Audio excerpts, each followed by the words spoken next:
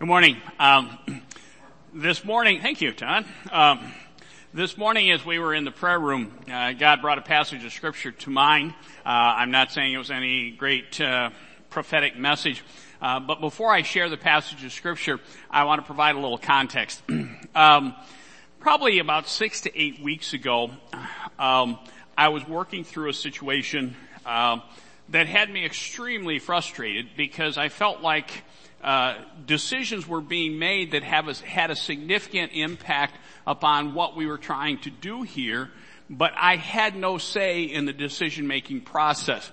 And I found that frustrating, to put it mildly. And as I was working through that, God brought to mind a passage of scripture, and I was hoping for God to bring a passage of scripture that said, Steve, you're so right, they're a bunch of jerks. And funny how sometimes God doesn't give us the passage that we're looking for. Instead, he led me to a passage in James chapter 4. And now hear this in the context of what I just told you, but also hear it in the context of the reality with which we are confronted with today. James says, now listen, you who say, today or tomorrow we will go to this city, spend a year there, carry on business, and make money. Why, you don't even know what will happen tomorrow. What is your life? You are a mist that appears for a little while and then vanishes. Instead, you ought to say, if it is the Lord's will, we will live and do this or that. As it is, you boast and brag. All such boasting is evil. Anyone then who knows the good he ought to do and doesn't do it sins. And obviously, we cannot do ministry effectively without making plans. But it's almost for me like I didn't get the message a couple months ago when God was trying to say, Steve, I got this. You just do your part and be obedient. And we'll figure this out together because you don't know what's going to happen. We made plans for today months ago, but we didn't know what was going to happen. And so we have been adapting those plans all the way up through this morning. And we will continue to do that. But I just thought it was important for me to be reminded. I don't know where you guys are at, but it was important for me to be reminded that I have a responsibility to be faithful and deal with the realities that are presented to me. And we will continue to do that to the best of our ability. We will seek to walk a balance between being responsible and attentive to those in authority over us, both church authorities and civil authorities.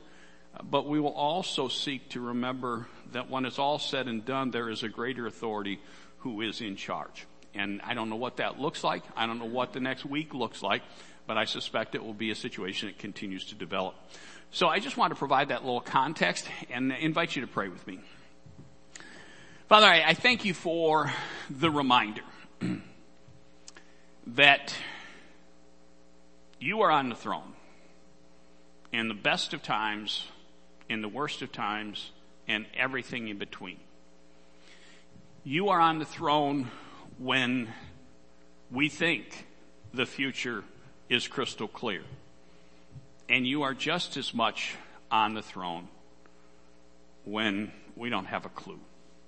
And Father, as much as we want to have a clue, as much as we want to have a say, sometimes we have to be content to say, God, I don't get it, but we're still in your hands.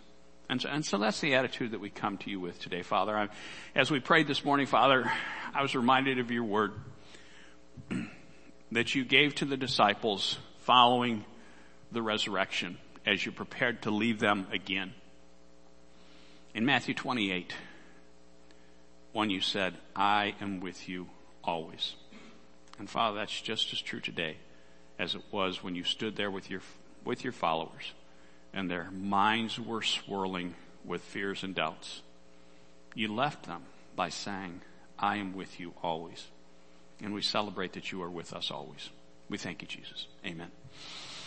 So way back before all this started, I had planned a series of messages talking about living at the crossroads. Over the next several weeks, we're going to be looking at some of the events leading up to, some of the events during, and some of the events immediately following what is traditionally within a church referred to as Passion Week.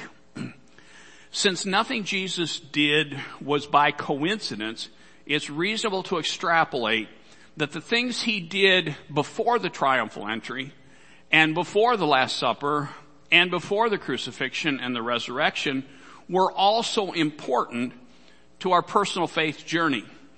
It's just that sometimes we get so focused on the big stuff that we don't catch that the stuff that happened before the big stuff was actually big stuff, and stuff that has merit and value in our lives. We're going to note some of the ways where the reality of our lives intersect with the message of Christ. Our passage for today in John chapter 10, in that passage we encounter a powerful challenge hiding in the middle of a warm fuzzy story. Now, some of you who know John chapter 10 may understand that that's commonly referred to as the story about the Good Shepherd or the Great Shepherd. And there's nothing like the thought of us being a warm, cuddly sheep being doted on and cared for by a great or good shepherd to make us say, oh, isn't that nice? I feel so much better. And there is a part of that story where that's true.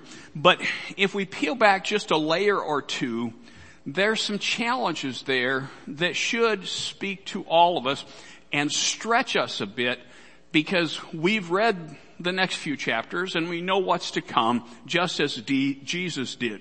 Today our focus is upon a set of crossroads that could be defined in a couple of different ways. First, I'm inviting us to look at what it's like when our life intersects with the choice between obstinance and obedience. That is a choice that we all have the opportunity, are invited to make. Now, it's important again to put some context here to realize John chapter 10 is not the only time we read about sheep. And a couple of things we pick up from other stories. One is something that Paul said in his writing, where he says, he's talking to folks and he's saying, love you guys, but you're all jacked up. And he says, all we like sheep have gone astray, which to me suggests that sheep must have a tendency to stray, to lean toward obstinance rather than obedience. Elsewhere, Jesus is telling the story about another shepherd who realizes, counts his sheep and says, I'm supposed to have 100, but I'm only coming up with 99. One of those sheep has done it again and wandered off. I'm going to have to go look for him. So again, there are a couple of suggestions that maybe sometimes, now I'm not a shepherd, I have seen sheep, I've not interacted with sheep very much. Alright, I'm not pretending to. I haven't even read books about sheep other than the Bible. But I think there's an inference here that there is a tendency, an inclination sometimes for sheep to wander off, but they also have the capacity to be obedient. So there is a choice at play here. And I'm going to do something right now that I've not done for a while. I realized a couple weeks ago that I had unintentionally gravitated toward a pattern that was easy for me, had become natural for me, but was actually maybe conditioning some of you towards spoon feeding rather than feeding yourselves. So I'm not going to put my whole passage up there. I'm actually going to read it from the Bible. All right. I put Bible up there. It's not like I don't use the Bible. All right. But I'm going to just open a book. I know that's weird to some of you. I'm going to open a book and I'm going to read a few verses from the book. If you happen to have a book that has John chapter 10 in it, please open it. If you happen to have a device with the capacity, go there if you would. So John chapter 10, and again, the challenge is, and I don't mean this to be disrespectful, but since you don't get to watch it up there, you may have to try just a touch harder to listen. And one of the reasons I've been doing that is, maybe you haven't noticed, But when I put the scripture up there, I have to read it slower. Sometimes when I'm reading from my Bible, I get going really fast. So I will try to go slow, but you're going to have to listen. John chapter 10, Jesus is speaking. Some of you who have a fancy Bible, this is in red. All right. Jesus says, I tell you the truth, the man who does not enter the sheep pen by the gate, but climbs in by some other way is a thief and a robber. The man who enters by the gate is the shepherd of his sheep. The watchman opens the gate for him, and the sheep listen to his voice. He calls his own sheep by name and leads them out. When he has brought out all his own, he goes on ahead of them, and his sheep follow him because they know his voice. But they will never follow a stranger. In fact, they will run away from him because they do not recognize a stranger's voice. Jesus used this figure of speech, but they did not understand what he was telling them. So he's talking to educated people here, religious people. He tells them a story, and he gets that. Some of you who do public speaking will understand. He's looking out, he's told this great story, and they've just got that glazed over look, like, I'm hearing the words, but I'm not with you. All right? So he says, okay, let's reboot. So, therefore, Jesus said again, didn't catch it the first time, I'm going to come at you again from a slightly different angle. I tell you the truth, I am the gate for the sheep. All who ever came before me were thieves and robbers, but the sheep did not listen to them. I am the gate. Just repeated it because you weren't paying attention the first time. I am the gate. Whoever enters through me will be saved. Just a couple things there, folks. Again, some of you have probably heard that before, and the concept is not a new one. But there are a couple things that were just buried in there that I want to make sure I pull out. As we think about obedience and we think about obstinance and the choosing between them. Jesus says, and again, I know this is not politically correct, but Jesus says there's one right way to enter. It's just the Bible. There's one right way to enter. He says there is one right shepherd. Everything else is strangers. He said his sheep listen to his voice. Obstinance, obedience. His sheep listen to his voice. It says he calls his sheep by name. Those of you who have been around for a few years during the Easter season, and probably during other seasons, probably at funerals, there's a good chance you've heard me talk about that moment following the resurrection, when Mary is in the garden and she encounters the risen Christ and she doesn't recognize him. What has always captured my heart is she's literally having a conversation with the risen Christ, and she doesn't recognize him until when? When he calls her name. He says Mary, and all of a sudden it's like, oh my goodness, this is Jesus. And to realize that we have a good shepherd who longs for us to respond in obedience, and he knows our name.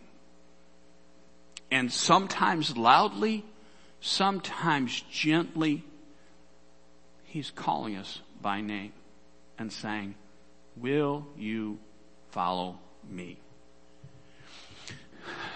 So there's one right way to enter. There's one right shepherd. His sheep listen to his voice. He calls his sheep by name. And then it talked about how he leads his sheep and his sheep follow him. He wants to lead us. Do we choose to follow? Or do we say, yeah, I know you're the shepherd, and I know you think that would be a good idea, but I'm thinking I'm going to choose something different. Just this once. I still love you, Jesus. You'll still be my shepherd when I'm ready for you to be, but I got this one. I'll follow you next time when I don't know for sure what to do. He leads his sheep that he knows by name, and they follow him. And then it comes back and revisits something it said before. Earlier it said his sheep listen to his voice. They listen to his voice. But then it says his sheep know his voice. Now again, I know that I'm a dinosaur. And I know sometimes I use references that make no sense to the rest of you young folks. All right? This is not a grumpy old man rat. This is just reality. All right? I know this. I can just see your heads exploding. There was a time when there was no caller ID.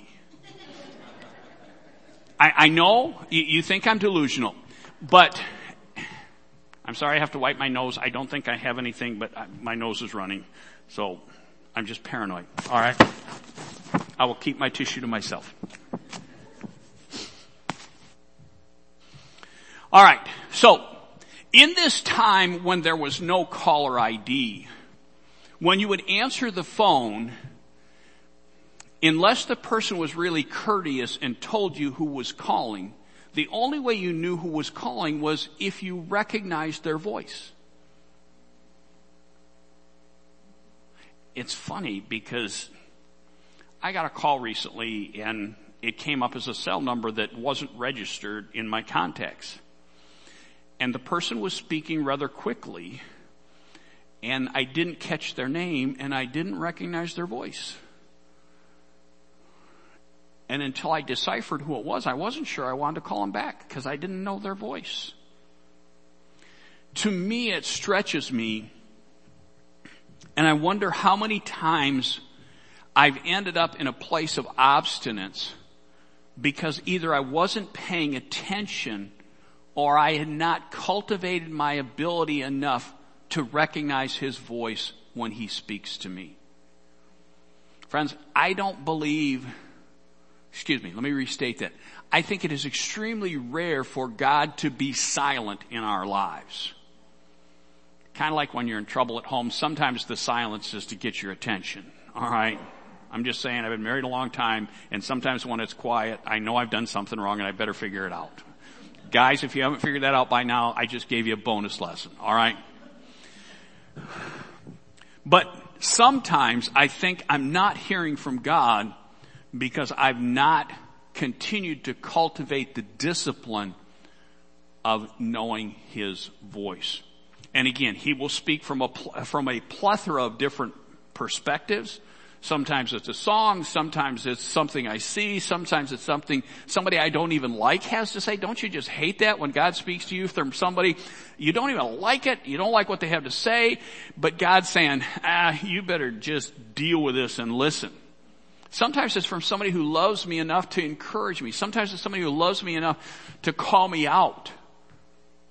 But I ask you today, when we think about choosing between obstinance and obedience, I ask you to think, what am I doing to enhance, enrich, develop my ability to know his voice? And then in that passage that I read, I should have put it up there, I got ahead of myself.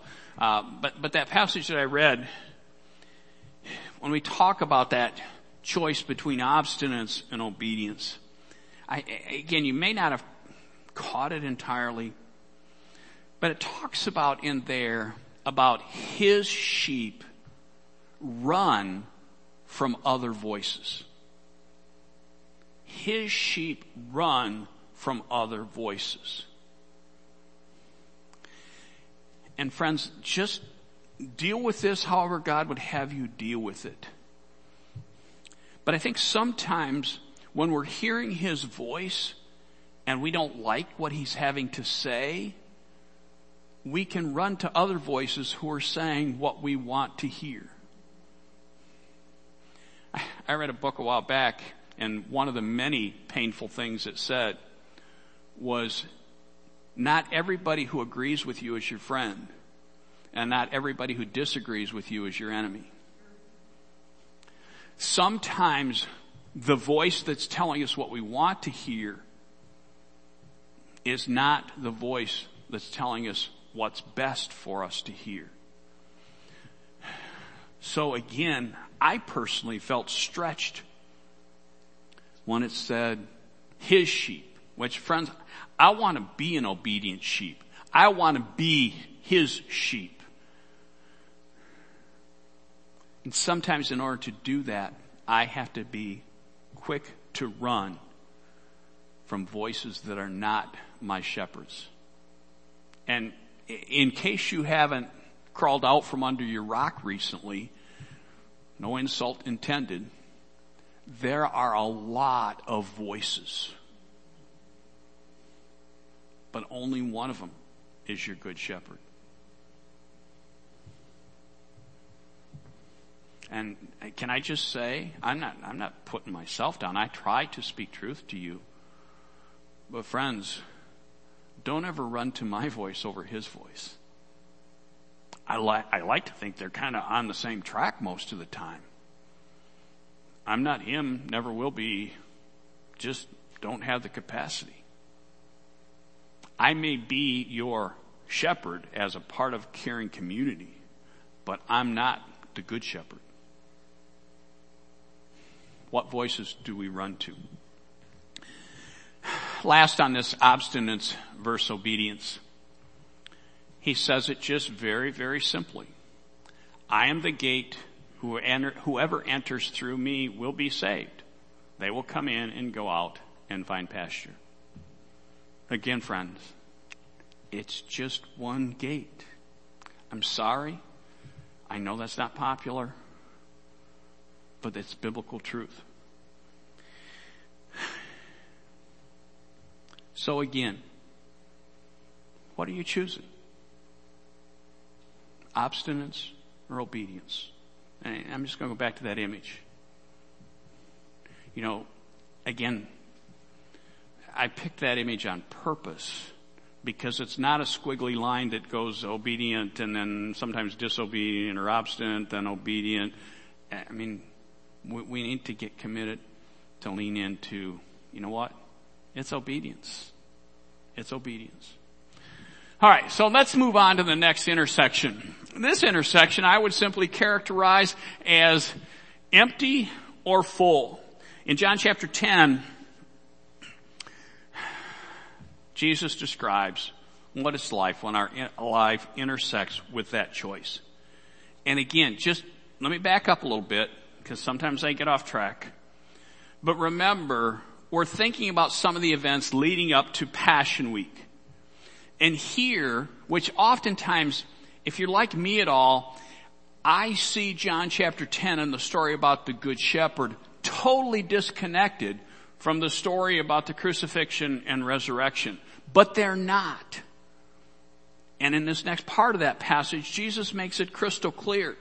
We're thinking about some of the events leading up to Passion Week. And here we have Jesus giving us a glimpse of what's going to happen. And this is one of those situations, as I read it, it's going to make perfect sense to us because we know what's coming. With the disciples, you and I both know that there was a point in time that after the resurrection, for some of them, they're sitting around talking and the light bulb goes up. Jesus was talking about this when he was talking about the shepherd. I didn't get it then, but now it makes perfect sense. So that's kind of the context here. As he describes a shepherd, again, you know the story. He's describing a shepherd who would willingly lay down his life for a sheep. He's reminding us that we can either embrace the empty life of our choosing, or we can opt for the full life that our good shepherd wants us to have. And again, I'm going to go old school and I'm going to actually read this from a printed Bible. We're going to pick up in John chapter 10. The whole empty and full thing, John chapter 10 verse 10. It says, "The thief comes only to steal, kill, and destroy. I have come that they may have life and have it to the full." Now let me just pause there, all right? Now, if you're like 99.9% of humanity, no, I won't judge you by that. I will say, for me, 99.9% of the time when I read that Jesus came that I might have life and have it to the full, I'm thinking, he's going to give me everything I want. My life is going to be full of everything that I want. That's what Jesus wants. It says it right there. But friends, I think when Jesus says he will give us life and give it to the full, he kind of has a different image in mind of what that full life is. And having tried to live with my full life, every day I'm increasingly coming to understand, you know what? My full life still leads me to feeling empty. I would much rather have his full life, even though it doesn't give me everything on my Christmas list. So again, Jesus says, the thief comes only to steal and destroy. I have come that they may have life and have it to the full. I am the good shepherd. The good shepherd lays down his life for the sheep. The hired man is not the shepherd who owns the sheep. So when he sees the wolf coming, he abandons the sheep and runs away. Then the wolf attacks the flock and scatters it. The man runs away because he's a hired man and cares nothing for the sheep. Friends, hear me well. There is only one good shepherd. We may be surrounded by people who care for us deeply, who love us deeply, who would literally lay their life down for us. But there's only one shepherd who can lay down their life or has laid down his life for you so that you might be free from sin and the bondage of death. And that's the good shepherd. Verse 14, he says, I am the good shepherd. I know my sheep and my sheep know me, just as the Father knows me and I know the Father. I lay down my life for the sheep. I have other sheep that are not of this sheep pen. I must bring them also. They too will listen to my voice, and there shall be one flock and one shepherd. The reason my Father loves me and I lay down my life only to take it up, the reason my Father loves me is that I lay down my life only to take it up again. No one takes it from me, but I lay it down of my own accord. I have authority to lay it down and authority to take it up again. This command I received from my Father. At these words, the Jews were again divided. Many of them said he's demon possessed and raving mad. Why listen to him? But others said, these are not the sayings of a man possessed by a demon. Can a demon open the eyes of the blind?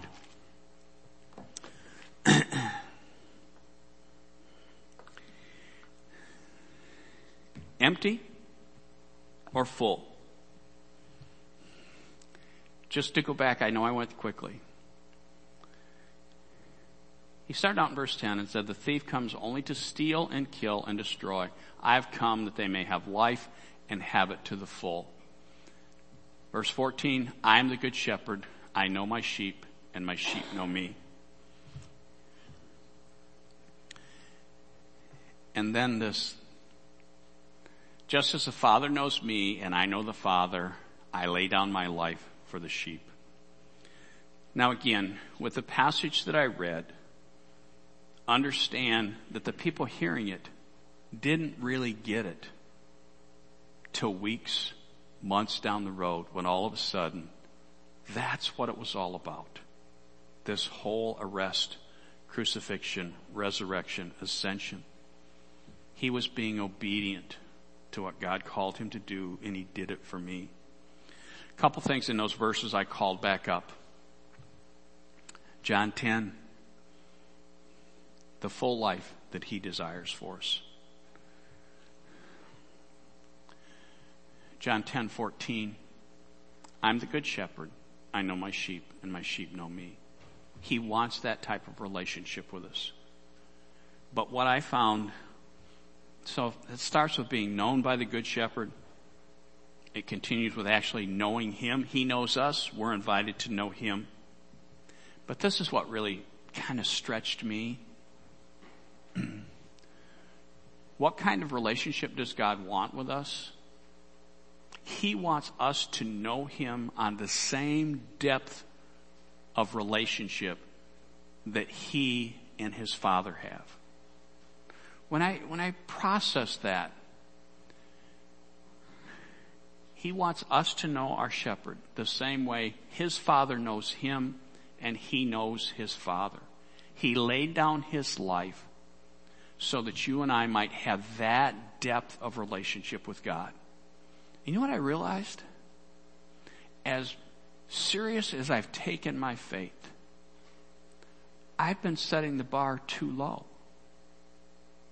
He wants me to know him at the same depth that he knows his Father and his Father knows him. And I didn't see that as a discouraging thing. I simply saw it as a suggestion. There's more to lean into as I seek to follow him. He didn't just give his life on the cross. He didn't just come out of the tomb triumphant over sin and death so that I wouldn't go to hell. He did it so that I might know him at the level that he knows his Father. I was like, oh my. I've been settling for less. To me, when he talks about coming that we might have life and have it to the full, that's what he was talking about. That kind of full, close, real, personal, life-changing love relationship with him. Just as he related to his Father. Living at the crossroads. As you, in your mind's eye, look forward to the life-changing power of the crucifixion and resurrection, this morning I just invite you to wrestle with, on your own, which roads are you choosing? Are you choosing passively obstinate? Are you choosing actively thumb your nose at God, obstinate? Or are you choosing intentional, willful obedience to say, God, I want to know your voice. I want to hear your voice. I want to follow your voice. Are you being distracted by pursuing the empty life of your choosing? Or are you making the choices to embrace the full life that the Good Shepherd wants for you? Because friends, I don't mean to be yes, I do mean to be simplistic. I can guarantee you God wants better for you than you want for yourself. Otherwise, he wouldn't have given up his Son to be the Good Shepherd who laid down his life for you. So I'm suggesting we start intentionally choosing to say, God, I want to lean into the full life that you want for me. Pray with me. Father, maybe we've thought about that before, or maybe we haven't thought about it before. But to understand that as selfish as we can be, you actually want better for us than we want for ourselves. I suspect this is probably painful, but I suspect that there are parents in this room who get that because they want so much better for their children than their children want for themselves.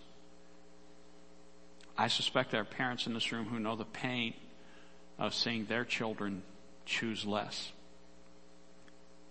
and deal with the consequences.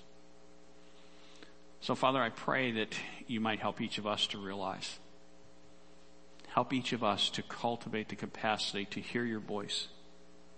Help each of us to develop a will to follow your voice and to understand that sometimes our Good Shepherd may lead us in ways we don't understand, perhaps even in ways that we don't really want to go.